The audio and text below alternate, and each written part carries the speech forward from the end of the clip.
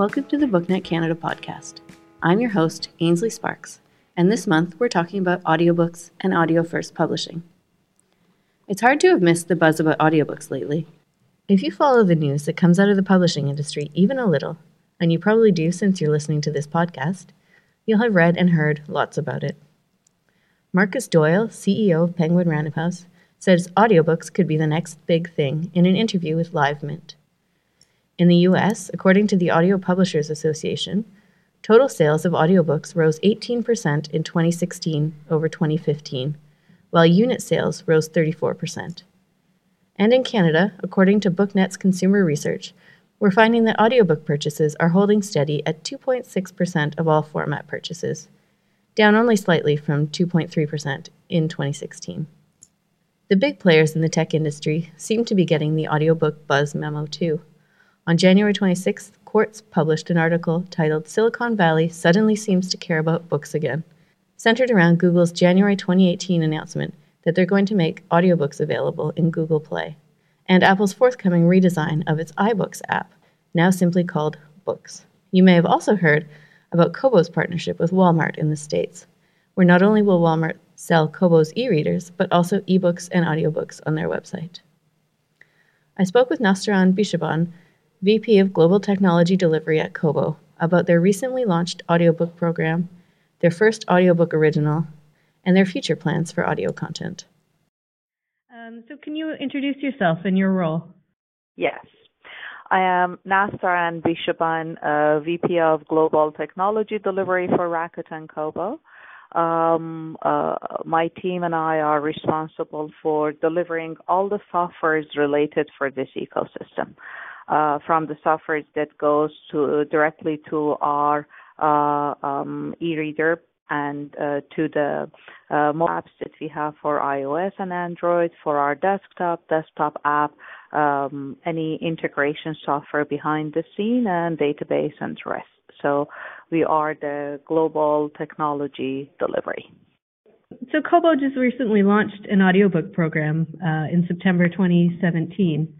Can you tell us a bit about how it's been going and what the reaction to the subscription model has been? Yes, we are receiving a lot of great responses from our audience. It seems that the price point is working for us.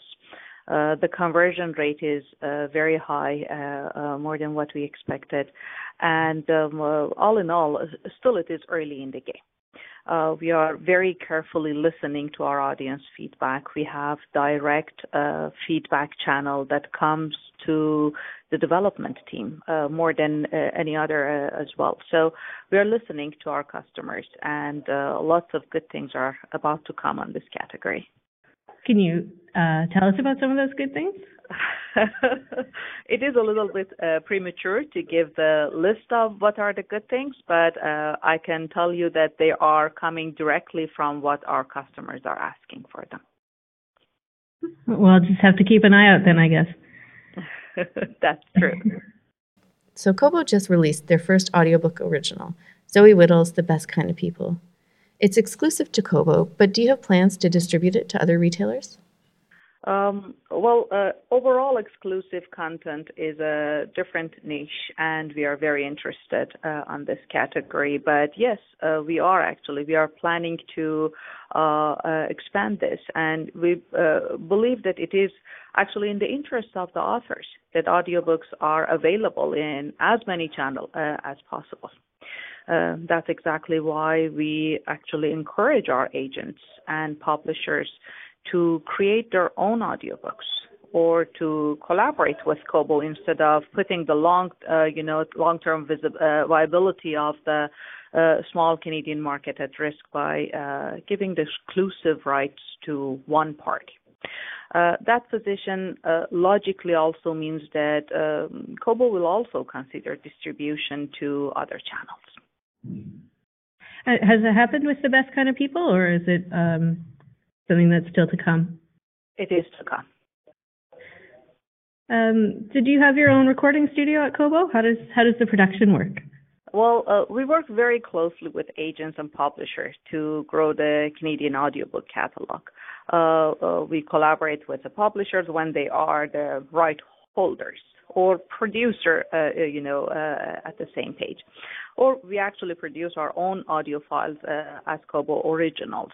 For the actual production, we are partnering with a very wide number of the producers with various levels of involvement in the actual recording and editing. And you are planning on focusing on Canadian content mostly through your audiobook originals?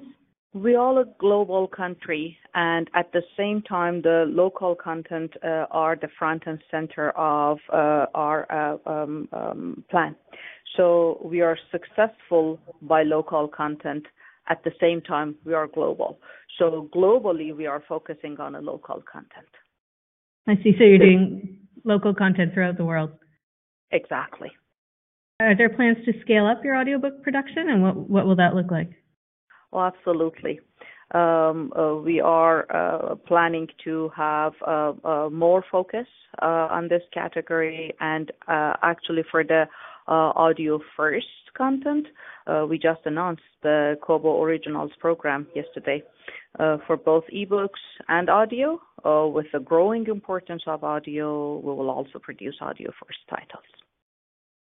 So by audio first, do you mean books that are first produced in audio format and they may or may not have a print edition to come? Correct. Yeah. Well, we are evaluating all the options, but this is certainly one area of focus. Do you think there are benefits to audio first content as opposed to the traditional model of recording an audiobook from the print version of the book? Like, do you think, for example, it will reach a different type of listener?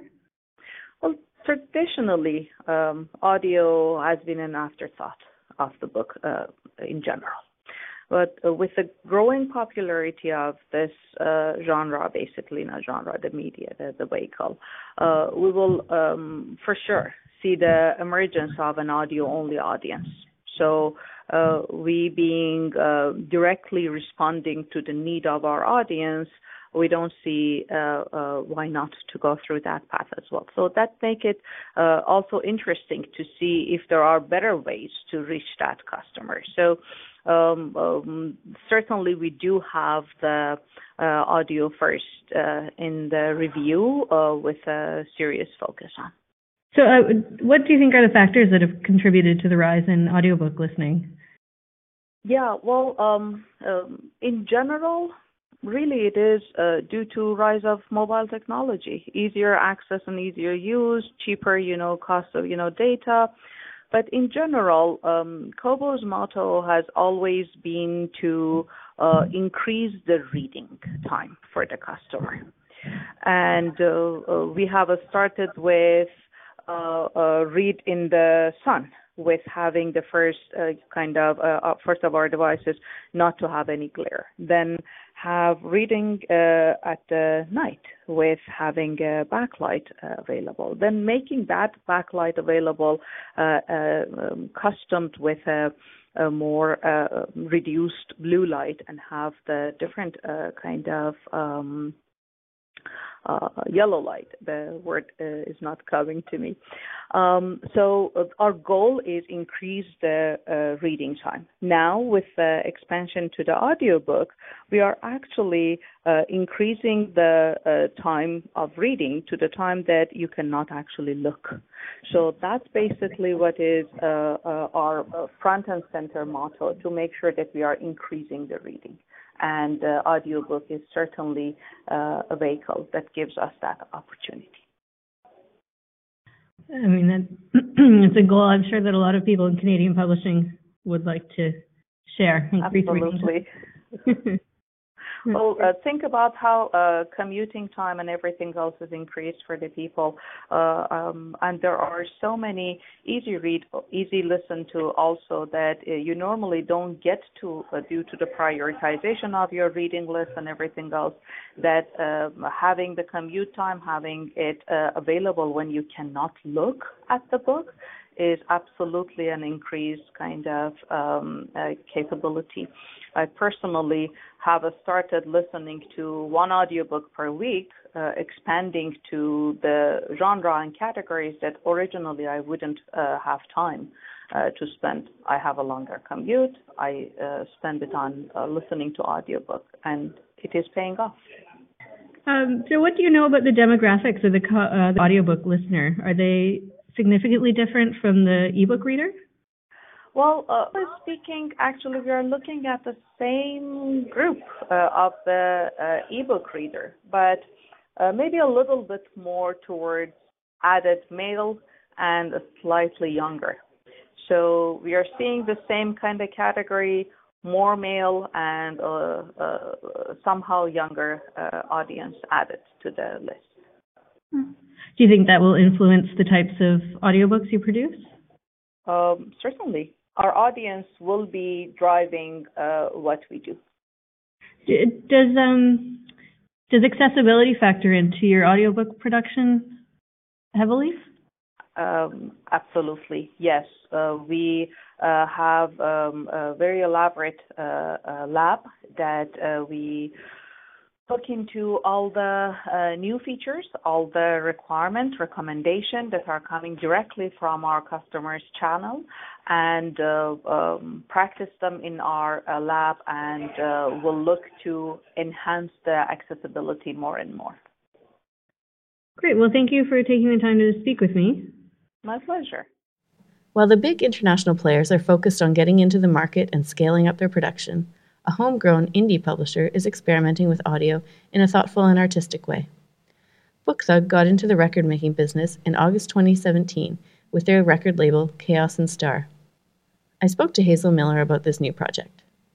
So can you introduce yourself? Certainly. So my name is Hazel Miller, and I'm the co-publisher at BookThug. BookThug is an independent literary press. We're based here in Toronto, and we're currently celebrating our 14th anniversary. So. Oh wow, that's great. So you're going to be at Tech Forum speaking on a panel about audio first publishing. Mm-hmm. And as part of that, we've asked you to talk about Chaos and Star, your record label. Yes. I was wondering if you could tell us a little bit more about that. Certainly. So Chaos and Star is our new literary record imprint, I guess. It was born out of a conversation that we had with our friend, musician Andrew Whiteman. And for those of you who might, I guess, not know, Andrew is a musician involved in various acts, including Broken Social Scene and Aurora and more. And for a while, Andrew has been working on a side project, really, which he calls Sonic Poetry. And with that, he has worked together with other musicians and writers in order to sort of, come together and collaborate and perhaps reinvent the two mediums that they're working in. We've been longtime fans of his Sonic Poetry project. We're very familiar with it, and so we were really happy to have this conversation with Andrew about how we at BookThug might be able to become involved in it.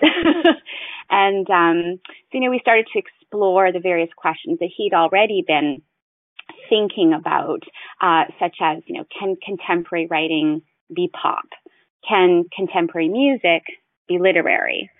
And because we were so interested really in these questions, we decided to venture forth and create a new imprint, really, that would allow this project to sort of grow, and for us particularly to involve our authors at BookThug in this project by then pairing them with independent musicians and to create a new medium, really. So that's how it was born, and we've so far produced 3 limited edition 7-inch vinyl records, because that was the end goal, was to actually produce records.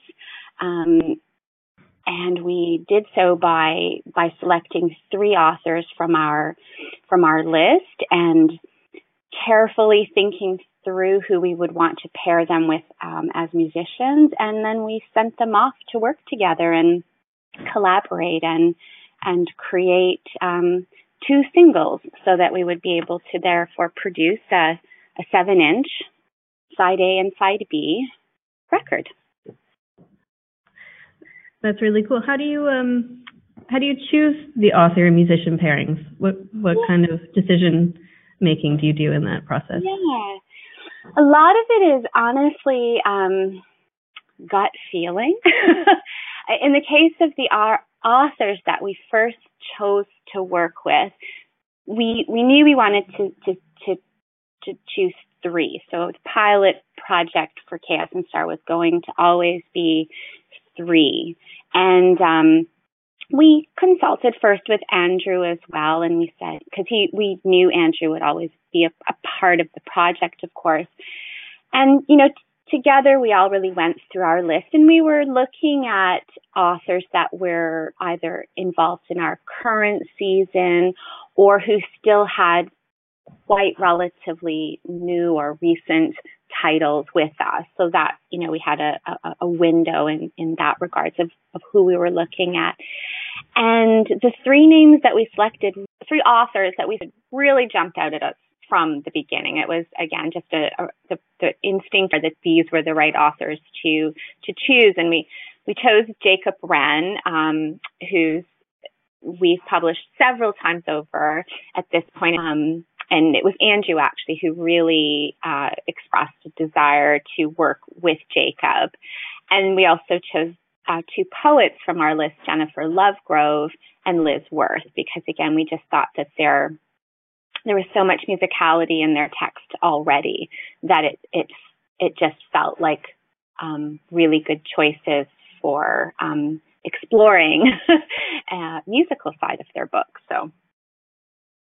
And then as far as the musicians were concerned, again, it was a lot of gut instinct of just who we thought would be a good pairing. We were so intimately familiar with the texts, of course, and given that Andrew had expressed a sincere desire to work with Jacob, then we knew that pairing was going to work. And Jacob also was very excited to work with Andrew. So that was an easy fix or pairing to make, I guess. With Jennifer Lovegrove, her book is highly is very dreamlike and almost surreal at times, and we immediately thought of John K. Sampson and Christine Fellows, who we've known for a long time and really admire the work that they produce, and we thought they'd be a perfect fit because a lot of what they've produced in the past seems to explore similar themes really to what we knew was in Jen's work. And they were really excited to come on board and just happened to be available because they're very, very busy people, but they were available and jumped at the opportunity. So that worked. And then in regards to Liz Worth, we were a little bit more stumped at first of who we were going to pair her with. And we reached out to Jason Collette, who's a friend of ours as well. And we know Jason from his work with the Basement Review and whatnot. And we asked him if he could recommend, a Canadian independent musician or band that might be a good fit for Liz. For Liz Worth, her book is about Andy Warhol. And he immediately suggested 2 of the members of a Toronto band called Zeus, who had recently been doing some scores for film work. And so we reached out to them, and they, again, jumped at the opportunity to do this project, just having come fresh off of doing the film scoring that they'd been working on. And it was actually like a magical fit in that case. When they first sent back to us the work that they'd produced for Liz's text, it was an immediate yes, that was perfect. So that's cool. I mean, it helps to have very cool friends. Yeah, yes, it helps. Are all the contributors Canadian? Yes. Yeah. Yes. Is that a conscious decision to have all your contributors be Canadian? It is. Yes, it is. It was something that when we started to really have this conversation with Andrew, his sonic poetry project that he'd been working on for so many years, he's worked very often with American authors, American poets such as Alice Notley and Anne Waldman and others. And at first that was something he had really hoped we would be able to bring to the project, like an extension of working with, more Americans or other international authors. But for us, it was very important, like as a Canadian independent literary press, it was for us to collaborate with him on extending this project. It was very important that we work with Canadian musicians. And so you mentioned that the original idea was to have vinyl, but you also offer digital releases of all these as well. Yes. Was that planned from the beginning, or was that a phase 2? No, it was always planned, because with regards to the vinyl, it was also very intentional that they were going to be limited editions. We wouldn't be producing, a never-ending supply of vinyl. So I think we decided from the get-go we would produce 500 copies of this limited edition vinyl, and then once they're gone, but it will always be available as a digital download. And so yes, that was always part of the plan, that both formats would be available. So do you have more releases planned in the future? We do plan to do more. We don't actually have any lined up at the moment, and that's mostly because we've been so very busy in the background working on our rebrand, which is a whole other conversation we could have. But for now, as we have had to do with other projects, we've had to sort of hit the pause button on producing more, but we absolutely intend to produce more. And the goal would be to do 1 or 2 a year once we get back on track with it. And will they always be adaptations of books that you've printed, or have you any thoughts on doing audio first type of publishing? It's a very good question, and as I would say to almost anything, I guess, never say never. I would certainly say that, we could possibly move towards doing audio first in the future. For now, though, our immediate goal is to continue the project as it is, in that it's, an extension of the book project. So yes, like for the immediate future, at any rate, we'll continue with this. But, sort of say never. And if the right opportunity came along for an audio first project, then certainly we would explore that. So do you think, there's been a lot of talk lately about the rise in the audiobook. More and more people are listening to them. Do you think that has had an impact on your Chaos and Star project? Or do you think they're completely separate? I see them as separate to an extent, certainly, but I also do see them as being very complementary. So I would absolutely agree that for readers and listeners alike who have turned to audiobooks as a platform that they're experimenting with and listening to, then I would hope too that yes, our Chaos and Star project would therefore be something they'd want to also listen to. Certainly. And do you think you've answered the questions about is literature pop and is music literary? Yes, I certainly hope so. We definitely want to continue exploring those questions. Hence the desire to continue with the with more pairings for the imprint moving forward. But they're so long answer short. Yes, they're questions that we hope we've answered, but we want to continue exploring in more depth. Certainly. Do you think you'll ever try the other way around? Start with a piece of music and then have an author collaborate on that? Possibly. Again, like I said before, I guess I would never say never. It was quite interesting when we first launched the imprint. We over the first couple of days we were inundated with musicians posing that very question to us. Yeah. So, again, certainly that could be something that we might explore in the future. For now, because again, we've come at this as, it's the sort of very core of it, I guess. It's an extension of a book project. That's the road we'll continue to go down for now while we continue to overcome that steep learning curve of producing records. But certainly in the future, that could be another possibility, another way to help evolve the project. So, well, that's very cool. Yeah. Well, thank you for talking with me. You're very welcome.